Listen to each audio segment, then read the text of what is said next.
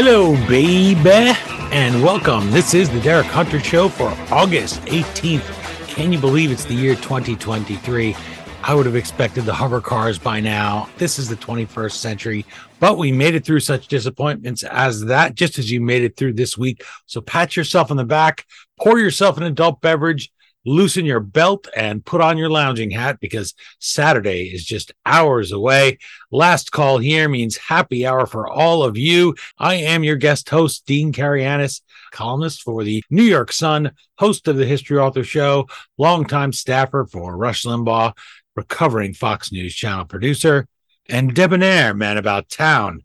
And yes, I can hear all of my friends, including Derek, shouting at their radios or whatever we use for listening devices these days, saying, "But Dean, you never leave your writing shed."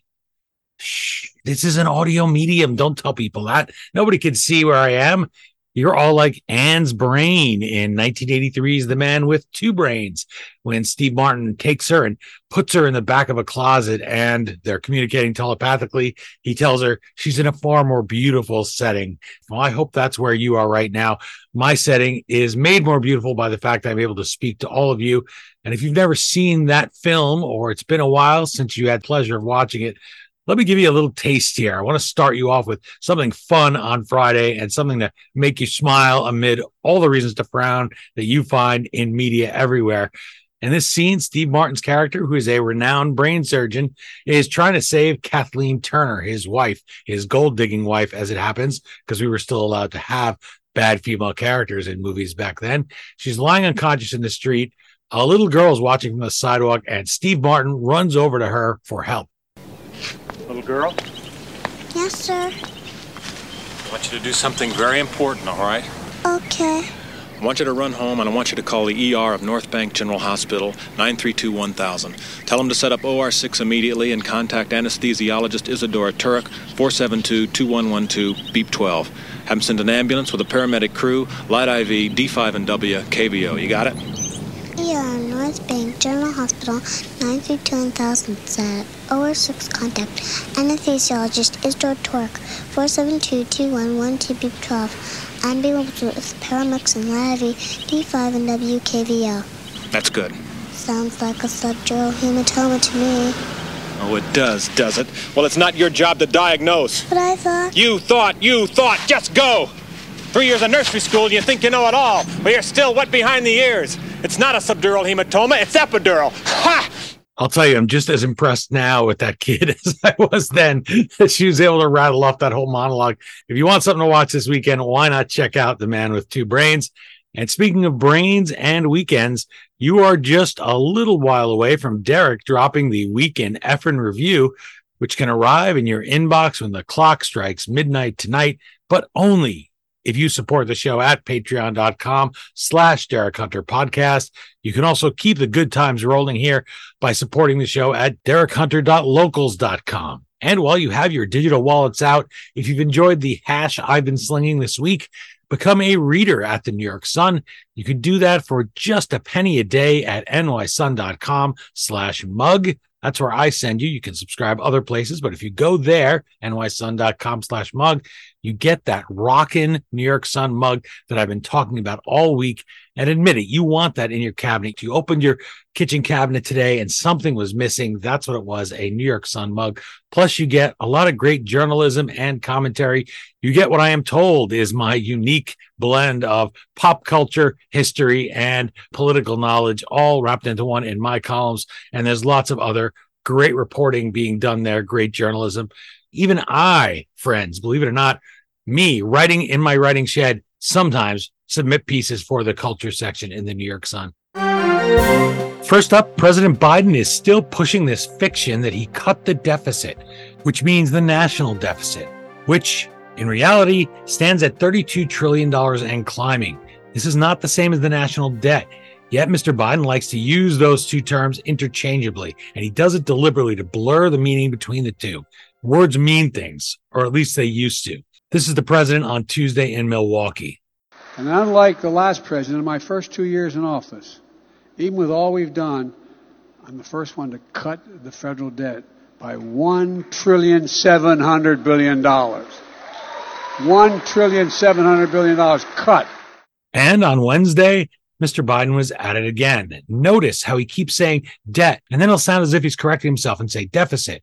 He's trying to confuse people. I have no doubt he's confused himself, but he's confusing these things deliberately, and he's making the false thing sound like the correction. We actually cut the federal debt, the deficit, by $1.7 trillion. You hear me? The first 2 years, we cut the debt. I wrote about this in the New York Sun. It was a column that didn't whine. I talked about whining in an earlier show, whining about the Trump indictments, people whining as if, oh, this is horrible for America, Donald Trump, when they're secretly really gleeful, sometimes not so secretly. My headline in the Sun in February was, he was doing this, President Biden, way back in February. He never stops doing it. Nobody holds him to account. Where's the demand that Biden stop George Santosing about the national debt? What George W. Bush called fuzzy math is just another way of avoiding the truth. See here, Santos is a negative. He's been made infamous.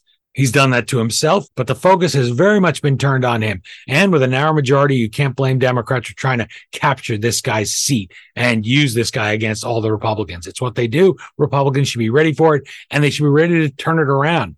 This is just strategic. It's not even a partisan thing. This is what you do. My opening sentence is this. America is on track to hit the debt ceiling as soon as this summer. That's right now. Yet President Biden keeps bragging about having cut the debt amid a bipartisan chorus demanding that the Republican congressman from New York, George Santos, be punished for lying about his record. Why the silence on Mr. Biden misleading the citizens about the nation's financial health? The Bipartisan Policy Center, I said, projected that we could hit the X date, the debt limit, as soon as summer, which is right now, or early fall of this year.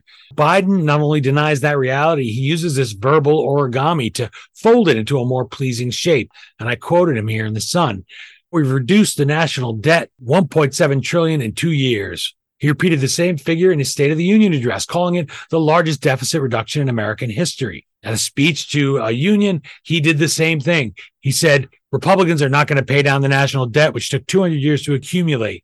This is not the debt this year or last year. We cut the debt by 1.7 the last 2 years. He is indeed the president, Mr. Biden, talking about deficit reduction year over year while presenting that figure in a reduction of the national debt. He says it again and again, national debt, deficit. It was $27.8 trillion when he took office, and it's now $31.6 trillion. That's an increase of more than $4 trillion. And now, it being many months since I wrote that, it's even higher. It's now hit $32 trillion. Mr. Biden also told that union crowd that in 200 years, no president added more to the national debt than, guess who, the boogeyman, l'orange menace, as I call him in my columns, Donald Trump. Even CNN poured cold water on this and reported this claim is false. More debt was added in the 8 years under President Barack Obama, with Biden as vice president, than in the 4 years under Trump. But don't let a little thing like facts get in the way of President Biden. He's happily willing to conflate the annual budget deficits from the final year of the pandemic with the national debt.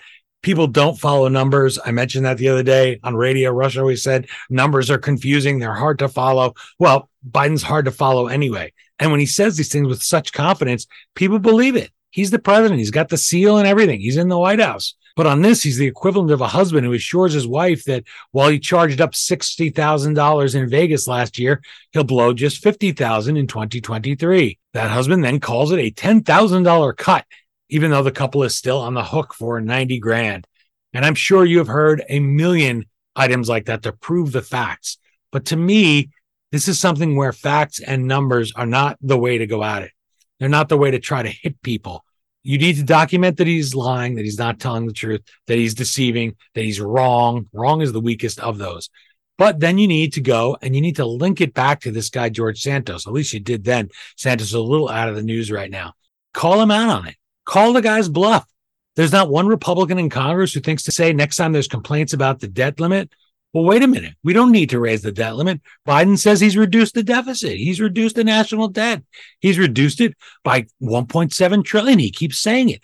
If the debt is down, then we don't need to raise the debt ceiling. President Biden's this big deficit hawk, and make it stick. You've cut the deficit. You don't need a raise of the debt ceiling. Either that or you're lying and you're full of that stuff Bess Truman spent her whole life trying to get Harry to call manure.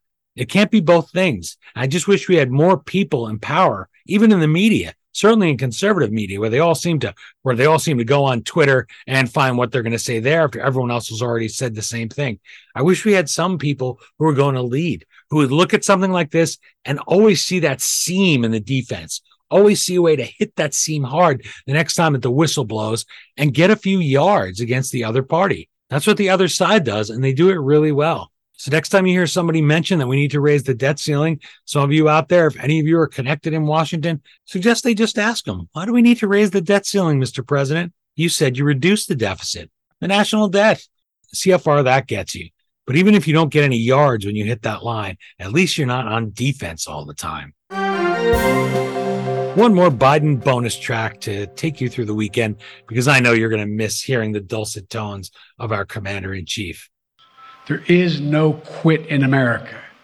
Name me a single objective we've ever set out to accomplish that we've failed on. Name me one in all of our history. Not one. Okay, well, the random screaming is fun, always. What's with the inability to modulate his voice and the anger and the shouting and the nastiness and the bullying? This is not a good thing for the country. This is not the kind of person, the temperament.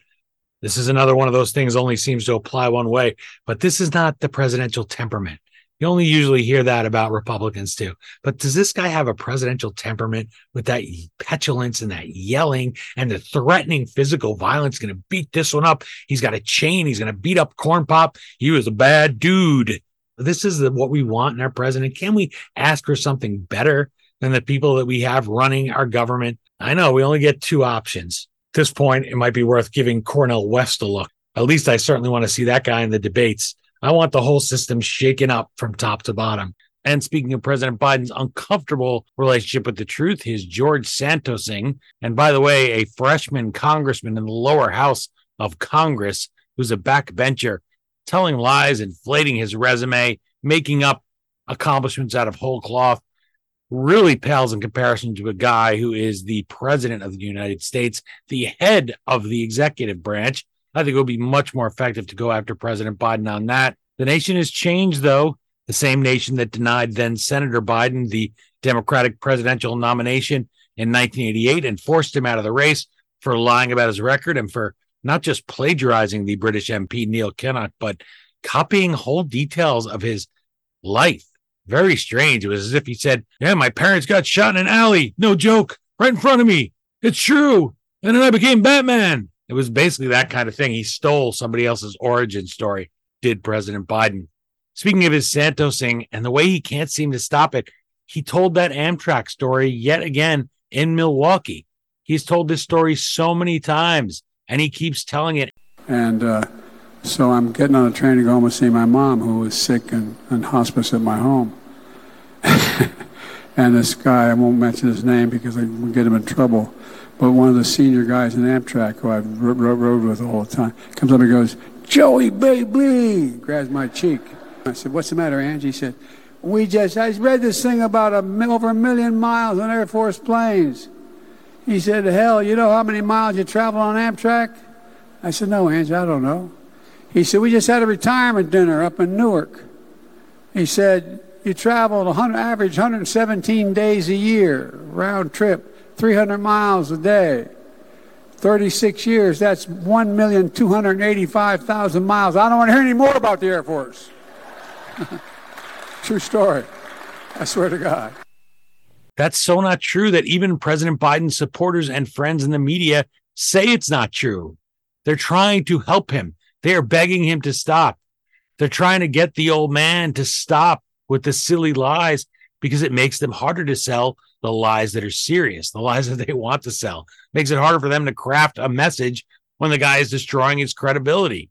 Here's host Victor Blackwell with correspondent Daniel Dale on CNN talking about President Biden's inability to stop imagining up this fake story about Amtrak.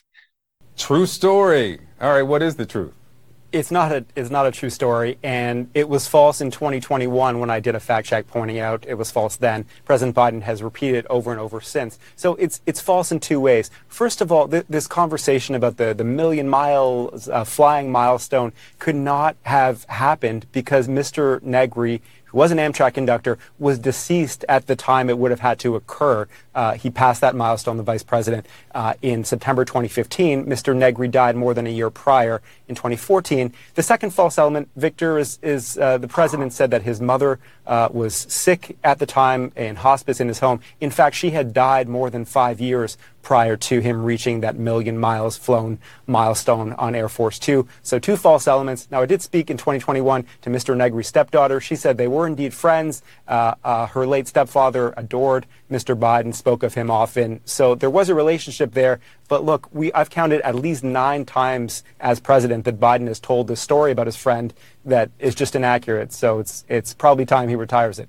Yeah, it seems like a favorite of his. The president also repeated a version of a family story he told in April about his grandfather's death being just days before his own birth at the same hospital. Let's listen to that.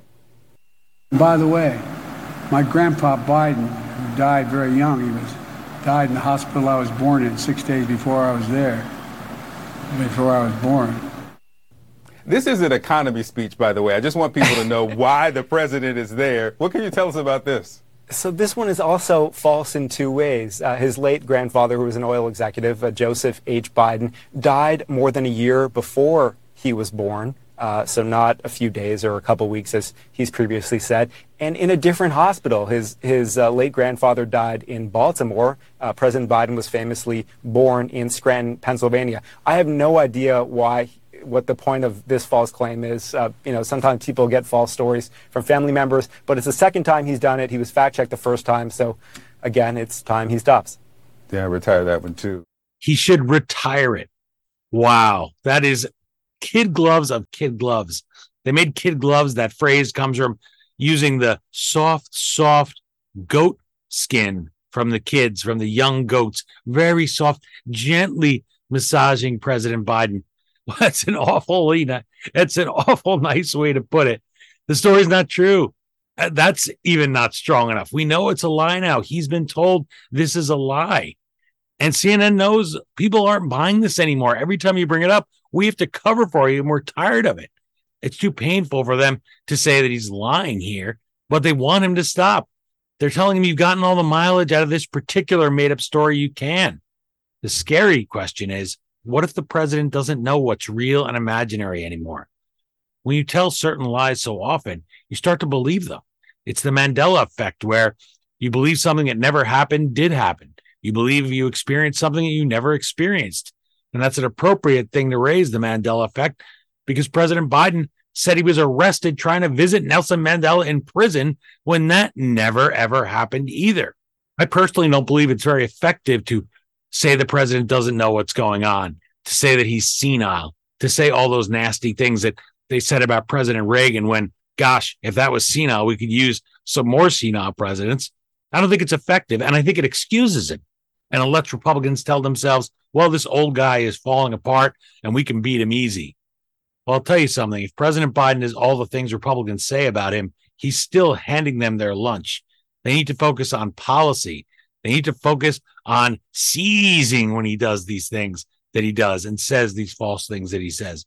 Seized, one of my favorite words. Republicans are always seizing. Why must they seize? You always see that in headlines. Republicans seize. Sure. President Biden does something wrong. Why would you seize on it? Why would you jump on it? Why wouldn't you just leave it alone? If I ever had my own radio show of this kind, I think I would have something called the Daily Seize. What are Republicans seizing today? If you say falsehoods about a silly thing like Amtrak, you tell them, how can we trust your word on anything else, Mr. President? They need to be on him the way that he is on them all the time. I don't even know if we have an opposition party anymore the way that we used to. Let's talk about serious issues. They don't seem to want to do that. And to use a word from Washington, that is unfortunate. There's probably stronger words for that. Maybe Derek will get around to using them in the week in Effin' Review. If you didn't listen to Tuesday's show, I don't want you to feel left out. So I'll just sit here and wait until you go back and listen to Tuesday's show. I'm waiting. Go ahead. It's fine. Okay. Dead air. Rush always said a little dead air never hurt anybody. So there, that dead air was my punchline. My dead air, I hope, is funnier than a lot of the stuff that passes for comedy these days. On Tuesday, I talked about the doubt that I know we all share in this audience about government and the trust put in it, the flawless characteristics that are applied to it, and how nobody in government ever pays a price for failures on the scale of 9/11 or the Afghanistan withdrawal. They just grow. They just get more money. They give each other awards. It's a great gig, I guess, if you can get it. The Maui fires was the example that I had Tuesday. And I mentioned that they'd only use that disaster as an excuse to amass more money, to push the climate change agenda. That's going to be what is to blame. All of us are to blame. The American way of life is to blame. It will never be anything possibly that they did. In fact, a bunch of people got enraged with ABC News because they put out a headline that said climate change is not to blame for these fires in Maui. And they talked about things like the grass I talked about on Tuesday, the invasive grass that they brought in from Africa to feed livestock. And now there's no more livestock. So it spreads really fast and it gets very dry. It grows really well in drought conditions. It was the kindling for this fire. But you can't mention that. So ABC News backed off. They changed their headline. That's some real gutsy journalism for you. I'll tell you, I had the MTA objecting to one of my columns, the New York City Transit Authority, the MTA, and they demanded the Sun take down my column. And the Sun said no. And I really felt good about that. I was proud of myself, and I was really happy to know that the New York Sun had my back. You can go read that column if you want. I'm happy to correct things I'm wrong about, but we weren't about to yank something that was just my opinion that might not go with the MTA or anybody else for that matter. So the man who's emerging now as the focus of attention is the Hawaiian Department of Land and Natural Resources Deputy Director, M. Kalio Manuel. I don't know what the M stands for, but I'm sure you can imagine up some things at home for what the M means. We've now learned that this guy refused to release water to the people of Maui so that they could fight the flames. And this reflected an absolutely ludicrous philosophy which he laid out. And I don't think I could possibly summarize this. I could try, but it exceeds even my abilities to summarize. So I'm going to play this for you, but I warn you, do not try to follow this. This would be like following Smokey and the Bandit, following both of them. You're racing there behind Bandit, and then Smokey gets you. You won't do it. You're going to end up on the side of the road. You and I are neither Burt Reynolds nor are we Buford T. Justice. So don't try to follow this guy. You will literally damage the delicate gray matter of your fertile brains. On the upside, I think I may have just found a new speechwriter for Vice President Harris. See what you think.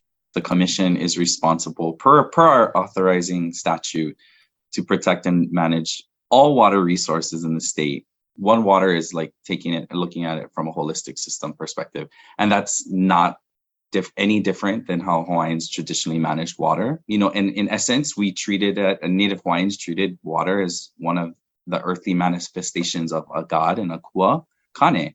And so that reverence for a resource and that reciprocity in relationship was something that was really, really important to our worldview and well-being, right? And living in an island, isolated from other, civilizations.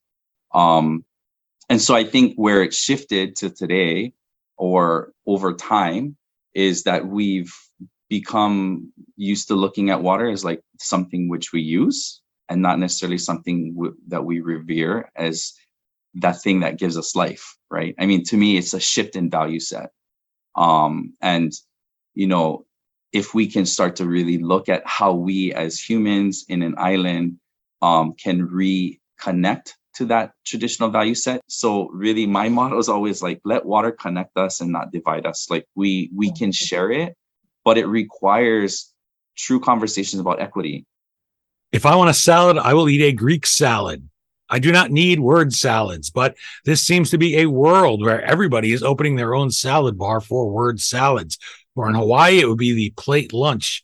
That's the signature dish of that island state. It goes back to the 1880s when you had pineapple and sugar field hands mixing together the various cultural foods that they had. By the 1930s, you even had mobile meal services, the lunch wagons rolling around. Even this innocent little story has sometimes been turned into something anti-American. And there's this myth out there that they didn't want any of these cultural groups speaking their own language or interacting. So they made them eat separate and then they combined this together. You hear it various ways told, but the bottom line, as usual, is always America is somehow terrible. And this country that's a melting pot that has welcomed and that continues to welcome every year more immigrants than any other culture in the world, where everybody has been able to succeed in this country.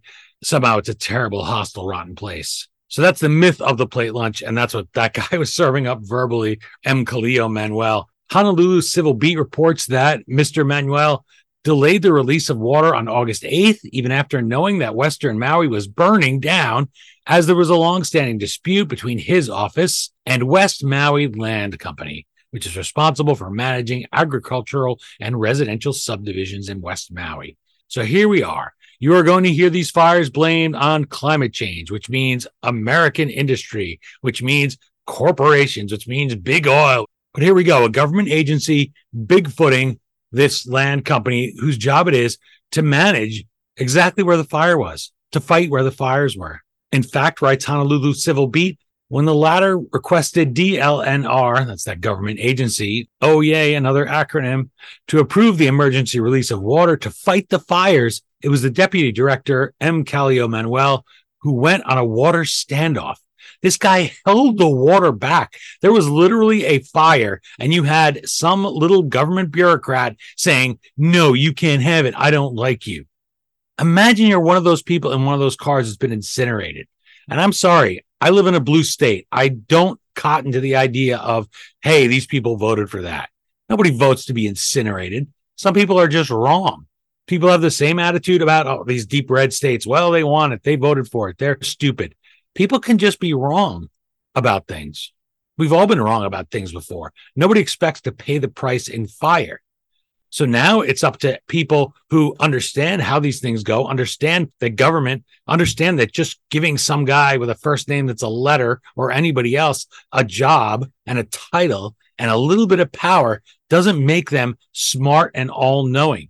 The water was available. He cut it off. And I would hope that we would have some investigations here. There's no Republican Party to speak of in Hawaii. They still have some people who aren't completely down with the big government mentality, who don't believe government can solve every single problem. So I hope that they get in action, and I hope that they do this smartly. And I hope if anyone accuses them of politicizing it, they point right here to this M. Khalil Manuel. Certainly they should force him to reveal what the M stands for. I did a casual look. I could not find what the M stands for. Maybe it's for mystery. There's a Greek word that I could say it stands for. It's muri. And muri is very similar to an English word. In fact, it's the root of it. If you want me to go all big fat Greek wedding on you, it sounds a lot like Moran. You ever see people misspell it? It's Moran. So maybe it's Moran Kallio. This is a serious disaster. It's easy to make fun of this guy, but it's the power that the people put in his hands. It's the trust that they put in the hands of government. I know this guy is just a little deputy at this office that probably nobody thinks of, but we should think of this. I spoke the other day about before you give a president you like power, like the Patriot Act, let's say. Before you give a president you like that power, imagine that same power being in the hands of the president you like least, of the president you trust least, because that's what happens. Never hand somebody a gun without being sure what they're going to do with it. You hand this guy a little bit of power, and now we're going to say, well, the government can fix this. The government is not nimble. It can't foresee every possible disaster that happens. At the core of this is making sure that the government understands that they are answerable to us. We hear so much talk about our democracy. That's become the new catchword. Supposedly our democracy is hanging by a teeny tiny thread. Well, the basis of democracy is you listen to the people. Greeks invented democracy, right? People is right in there. Demos, people. That's who you're supposed to be serving and listening to. And I think every time you have someone like this, you need to remind them, you need to slap them down. And then they start spouting off all of these disjointed phrases. He reminded me of the mayor of New York City, Eric Adams. And a lot of those things that he says, it's just these repeated phrases. It's just an unoriginal world. But these are men with real responsibilities on two ends of the country, and they're both failing to execute their jobs, and they're not being held responsible. I saw someone tweet the other day, well, it's easy to blame the mayor. What are you talking about? First of all, your verb choice is blame. No one's blaming him. You hold the guy responsible. He asked for the job, didn't he? He was running against Curtis Sliwa as the Republican. If you're in New York City, you've probably seen him ride in the subway. He spent his whole life out there without weapons, fighting criminals, just standing there, the guardian angels. If you've been in New York City, you saw them. You saw them in the worst days of the city, standing on street corners just by their presence, armed only with those red berets, just to try to discourage bad behavior. Just if someone grabbed a purse, they might risk and grab somebody. That was the most that they could do. So it's not blaming Eric Adams. It's not blaming Mr. M here. It's holding them responsible. They asked for the jobs. And I hope that that's something that we start to do more of.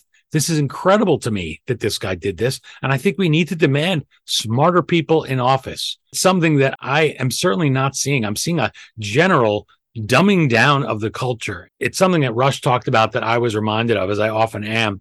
And he talked about this a few times at the end of his life. He was tired of having to defend dumb people. If somebody said something dumb or did something dumb or was inarticulate or was unable to make a point or didn't make a good point, he would go after them. This is something he's told a caller in January 2012. He said, you know how people are fed up with the Republicans having dumb people who can't talk? And he mentioned Newt Gingrich had sounded very smart. This was during the primaries. And he can spout things from history that roll off his tongue. Wouldn't you like to be like Newt? He comes off as smart, and I can't tell you how much that matters to people on our side. They're sick and tired of people being nominated who can't put two sentences together or sound like Cowboy Billy Bob. Rush. At the time, they're doing it. They're just fed up with it. They're tired of having to defend dumb. Well, everybody, as you know and I know, that's usually one of the charges made against Republicans. I knew a guy who ran for Congress, and he said, you ever notice how Republicans can only be one of three things? They're either out of touch, they're evil, or they're dumb. It's up to us to vote for smarter people. And I know nobody, especially now, wants to go into that meat grinder, but maybe some smarter people need to run for office and try. It's great that we all tweet out cat videos. Yesterday, I tweeted out the Grinch because I was amused by the fact that the Grinch's heart grew and he was all happy and went and lived with the Who's in harmony. And then 6 years later, he was already sick of them again and bitter and came back with Halloween is Grinch night. But so that's a funny little tweet. That's fun to do on Twitter. But we should also be confronting this kind of incompetence and using it as a teachable moment. And I know I mentioned about using a crisis. This is different. This is not using a crisis to make me rich or make me get more power. This is using a crisis to educate people and explain to them what happened there. And I just wish we had a voice in the Republican Party who could speak about this directly, who would come across as, like Rush said, somebody who was smart, somebody who could put two sentences together, somebody who could cite some things from history and who would persuade and would come at this from a place of love and caring and saying, I hate when this happens. Those people, those children, they didn't need to be burned up. And part of the reason that they did, if you're going to blame all these other things you say are to blame for it, is this reliance on government, is this empowering of government bureaucrats. That is very much, and I know we're going to see more of that in the coming days, be revealed about that. That is very much a central cause here. If that water had been released, they would have been able to fight the fires. They literally held back water. And I hope that the people that did this, in particular, Mr. M there, are held responsible and that we all reflect on it and we do a little better tomorrow. You have the entire ocean there, and this guy's worshiping water and worried about water, like he's Zan from the Wonder Twins. Those of you old enough to remember that cartoon from the 70s. Wonder Twin powers, activate! Shape out an eagle! Form of water! Speaking of America and Hawaii and this whole, it's what they used to call the noble savage trope, this idealizing of pagan religions and of cultures that are anything but the American culture, native cultures, as they call them, quote unquote. Well, you want to talk about how water united the Hawaiian Islands? I've gone this full week without sharing much McKinley mania with you fine people. But since today's my last chance, let me bring this up because this is a column I wrote about them attempting to cancel President McKinley in Hawaii. And the subhead in the Sun was, someone needs to rescue our 25th president from cancellation he doesn't deserve. This is Sunday, August 14th, 2022, when I wrote this, so it's almost exactly a year ago. President McKinley is being targeted for erasure by activists who, ignorant of his legacy or hostile to America, are calling to strip his name from a Honolulu high school. The honor, the Hawaiian Teachers Union claims, in support of the campaign, quote, glorifies a man who illegally annexed the country against the will of her queen and people. Now, for precedent, they point to a nearby middle school, which was just renamed for a princess who claimed to have been descended from House of King Kamehameha. If you visited the islands or watched Magnum P.I., you've heard of King Kamehameha I. That was the name of the club that Magnum's friend Rick managed. And his statue, King Kamehameha's, not Rick's, is one of Hawaii's two in the Capitol Statuary Hall in Washington, D.C. But King Kamehameha, in case the title King didn't tip you off, wasn't elected by islanders either. He conquered them. He did it by using that sacred water that binds the islands together and binds us all as fellow human beings. My gosh, I thought I was listening to a scene from Dune. All they needed to do was replace water with spice. They were on a desert planet, Arrakis, and they weren't as obsessed with water as this guy. But is anyone throwing King Kamehameha's statue into the dustbin of history and replacing it with, say, one of Native's son, President Obama? Robert W. Murray, the author of President McKinley, Architect of the American Century, told me in our History Author Show interview, the only reason to wish to do away with McKinley's name on anything is either through ignorance or through a feeling against America. Hawaii could not survive as an isolated kingdom in the 20th century as one of the most strategic spots on earth. The UK, Germany, and Spain all coveted it. Mr. Murray calls Hawaii an obsession for the Japanese Empire. We know how expansionists they were, who flooded it with columnists. Maybe I'll leave that one in. Who flooded it with colonists, as Russia did Crimea before seizing it. Imagine Japan or Nazi Germany entrenched at Pearl Harbor in World War II, I wrote. With territorial status, McKinley prevented that nightmare. And they were very close. The Japanese Empire was very, very close to seizing Hawaii when McKinley gave it territorial status. Quote, "We're not a bad nation because we acquired Hawaii," Mr. Murray said, and we didn't acquire Hawaii because we were a bad nation. It was just a natural course of events. Ben Justison, author of Forgotten Legacy, William McKinley, George Henry White, and The Struggle for Black Equality, told me in our History Author Show interview, the renaming campaign makes it seem as if McKinley, he said, was somehow responsible for all of the events before his presidency that he certainly couldn't control. The overthrow of an unelected monarch, declaration of a republic, and so-called presidency of Sanford Dole in Hawaii all predated McKinley's election. Mr. Justison said, "I think there are less historically thoughtless ways to handle it without tarnishing McKinley's legacy completely. It's this legacy that earned the school its name in 1907, 6 years after the president was gunned down. It wasn't intended as a fork in the eye of the natives." As historian Annette Gordon-Reed told the Harvard Gazette of similar campaigns against U.S. icons, no one puts a monument up to Washington or Jefferson to promote slavery. She added, quote, "The monuments go up because without Washington, there likely would not have been an American nation," unquote. And without McKinley, there would not be a 50th state. At least it wouldn't be Hawaii. And since we wouldn't have checked the Japanese, there might not even have been a union for it to join in the late 1950s. A staunch abolitionist, McKinley enlisted in the Civil War at 18 and served all 4 years, including at Antietam, the bloodiest day in our history. Mr. Murray said, "I weep for the poor people of Hawaii who wish to insult the memory of a good man such as William McKinley, or the memory of America at the turn of the century, either through ignorance or a lack of regard for their own nation." In an 1897 column in the New York Sun, yes, 1897, New York Times, we were there before you were born. Meh. In an 1897 column in the Sun, bestowed the name McKinley on the highest peak in North America because the columnist then thought he had earned the honor. President Obama restored one of the many Alaskan designations for the mountain. It's now called Denali, which isn't a name. I'm also telling you a lot about names and what I think of them. It means only the tall one. That's not a name.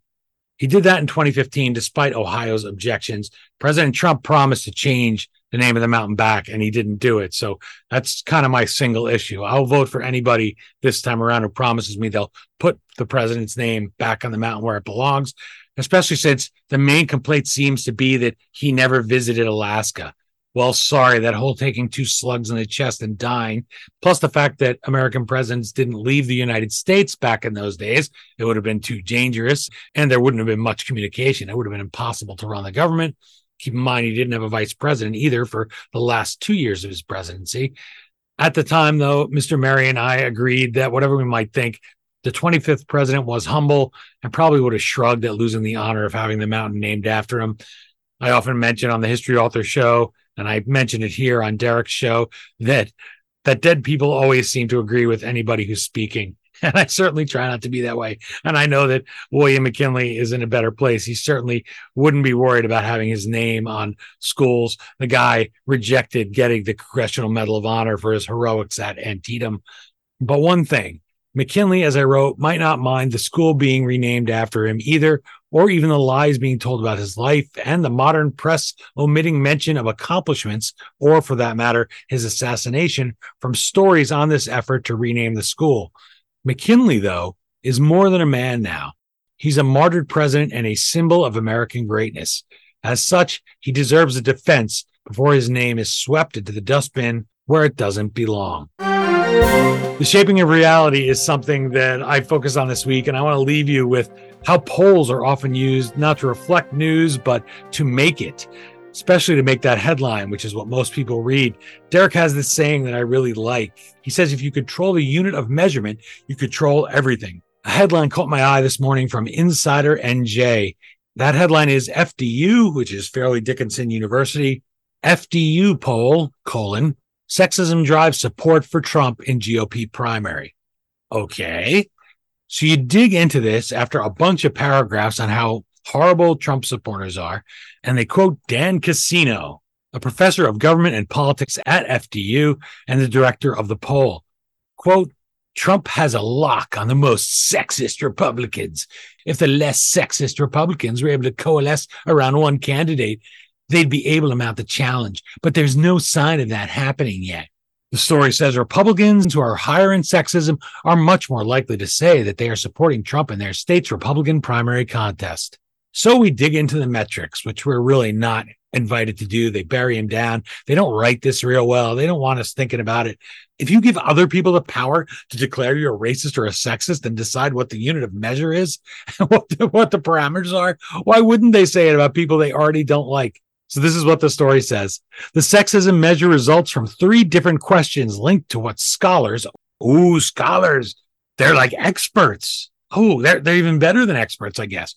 Not named, don't know who they are, but okay. Scholars refer to as hostile sexism. That's in quotes. Okay. None of the things here are hostile, by the way. These things are just thoughts that occur in somebody else's mind that are wrong think, to borrow from Orwell. The questions ask if women fail to appreciate what men do for them. Okay, now flip that around. Do you think we would be having a disparaging name for women if they said men don't appreciate what they do for them? Doesn't everybody deserve to be appreciated? Doesn't everybody think that the person they're married to, or that the other sex, or that the world maybe in this victimized culture doesn't appreciate them? Not to mention, this is a staple of every single sitcom plot in the 1950s, 60s, and 70s, or a staple of them. How many times did you see this? It was, Lucy, I'm home. And then Lucy would say, Ricky, you don't appreciate all the work I have to do all day around the house. Wah. And then Ricky and Fred would team up. They would cook dinner and do all the stuff with little Ricky, and Ethel and Lucy would go to work. That's when they go to the chocolate factory. You've all seen that. And they both realize, well, the other sex doesn't have everything as easy as I thought. Here, that makes you a sexist having that opinion.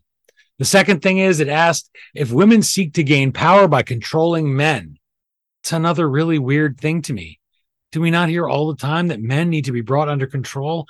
What's all the talk about toxic masculinity? What's with all of these movies where no man can ever beat a woman in any kind of contest or be better than a woman in anything? They always have to be led by the nose.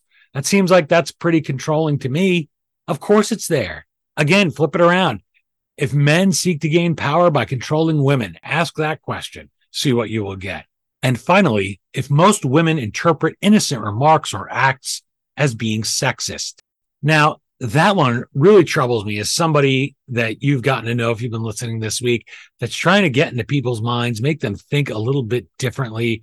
Sexist, you ask a man and a woman what that means. You ask any two people how they're defining that. We don't agree on that.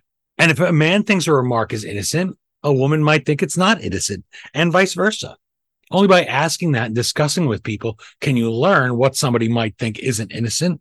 I try to be extremely conscious of this, but I can only control myself. This is why in the law we have this thing called intent. If you have possession of drugs with the intent to distribute, you're punished differently than somebody who just has it for personal use.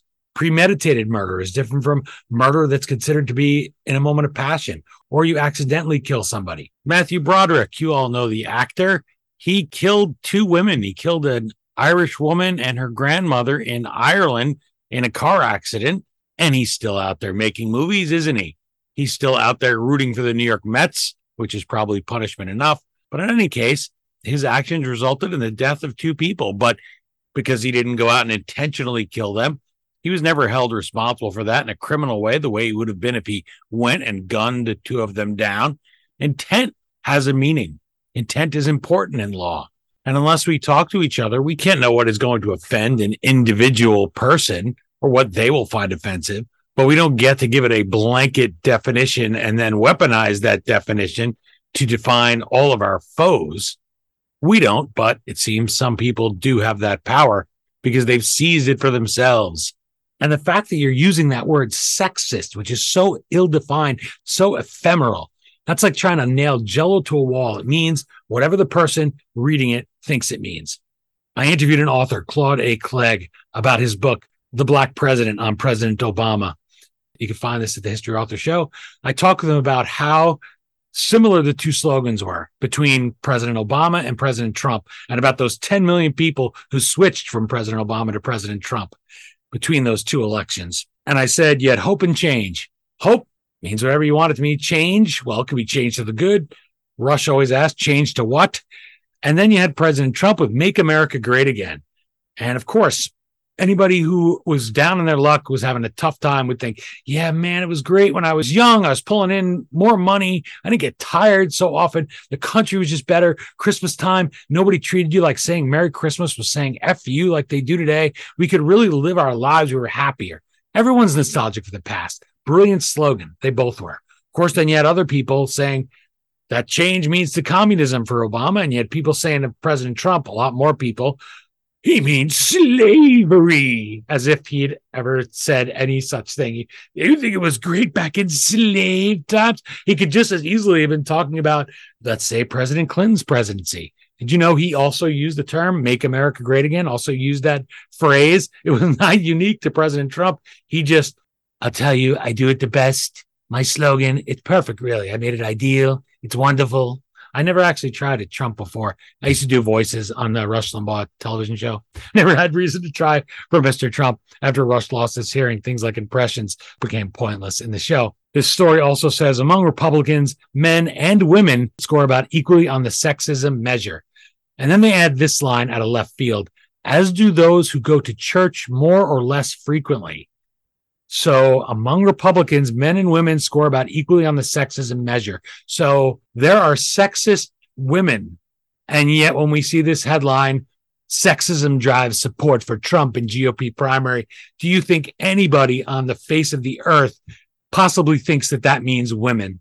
They don't mean sexism at all. They're using that word. They're misusing it deliberately because they know just putting up there something like, I don't know, traditional values, maybe people who are not looking to be offended all the time, people who understand that there may be somebody who says something that they think is sexist, that to them isn't sexist. No, none of those would be good headlines. But you get this, and I bet you will see it all over the place, even without those quotes that at least this insider NJ put in there, breaking down the questions in the poll. But nope, you throw it out there, just say sexism is driving Trump in the GOP primary. And who do you think of when you hear sexist? You think of whatever it is that's in the back of your mind.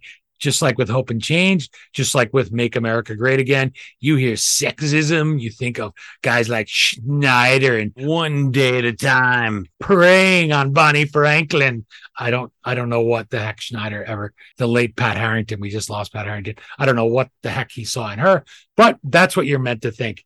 You're meant to be played on. And I guess that's a little bit of my curse that I can see what's going on behind these words. I can see how these writers use, misuse, abuse, mold, and twist the language to try to gain a little bit of advantage. If Republicans care about the country, they better get more comfortable with calling this kind of thing out and do a better job of fighting it. Well, it is Friday, and the sooner I wrap up, the sooner you all can start your weekends. Thanks again to Derek for letting me pilot the ship this week, and to all of you Without you, there would not be a show and I would not be here. I know I wasn't what you tuned in for on Monday. Thank you so much for giving me a chance and for sticking around. If you'd like to keep the connection going, please feel free to follow me on social media, connect with me on LinkedIn, tweet me at HistoryDean on Twitter, which I refuse to call X. See who's going to complain about people changing their names next week. Maybe Derek will get that in. You can find me at the History Author Show at historyauthor.com and all major podcasting outlets. Plus, you can subscribe to my channel on YouTube for those documentary-style interviews I do. And you can read me in the New York Sun. Subscribe there for just a penny a day if you so choose. If you'd like some smart, interesting, uplifting stories, that's what we try to bring you at the New York Sun. You can also get that wonderful New York Sun mug that your kitchen cabinet is just crying out for. When you subscribe for a penny a day, you get that if you use the URL nysun.com/mug, and also enter to win that autographed copy of Secretary of State Mike Pompeo's Never Give an Inch, Fighting for the America I Love. Do that at nysun.com/book. And let me tell you, I'm really hoping it's one of Derek's listeners who wins that book, because that'd be a really nice way to bind the two audiences together. And it'll show that I achieved my job this week, which was to connect with all of you, make your lives a little bit better. So please do, if you haven't yet, go to nysun.com/book. Remember to support this show at DerekHunter.locals.com and patreon.com/DerekHunterPodcast. I do so appreciate the opportunity to speak with all of you this week, get to know you a little bit through social media and your comments. Let Derek know if you'd like to have me back, and welcome him back, because he'll be glad to hear that. The microphone can be lonely sometimes. Let Derek know how much it means to all of you to hear him again every day, downloaded into your iPhone or listening device. He will really appreciate it. Let me tell you, when you work for radio's greatest of all time, and that's what it said on Rush's death certificate, which is absolutely awesome, it's easy to criticize how other people do this, find their shortcomings. I do so enjoy listening to Derek, and now I feel a little more genuine in my opinions, having faced the elephant for a full week with all of you. I enjoyed this so much. I hope there is indeed a next time. I will be missing all of you until there is. Until then, look to the sun. You will find me there. Have a great weekend, everybody. Now, you boys just stay here and watch the car. There might be some vandals around who want to steal something. So you boys just stay here and keep your hands on the car.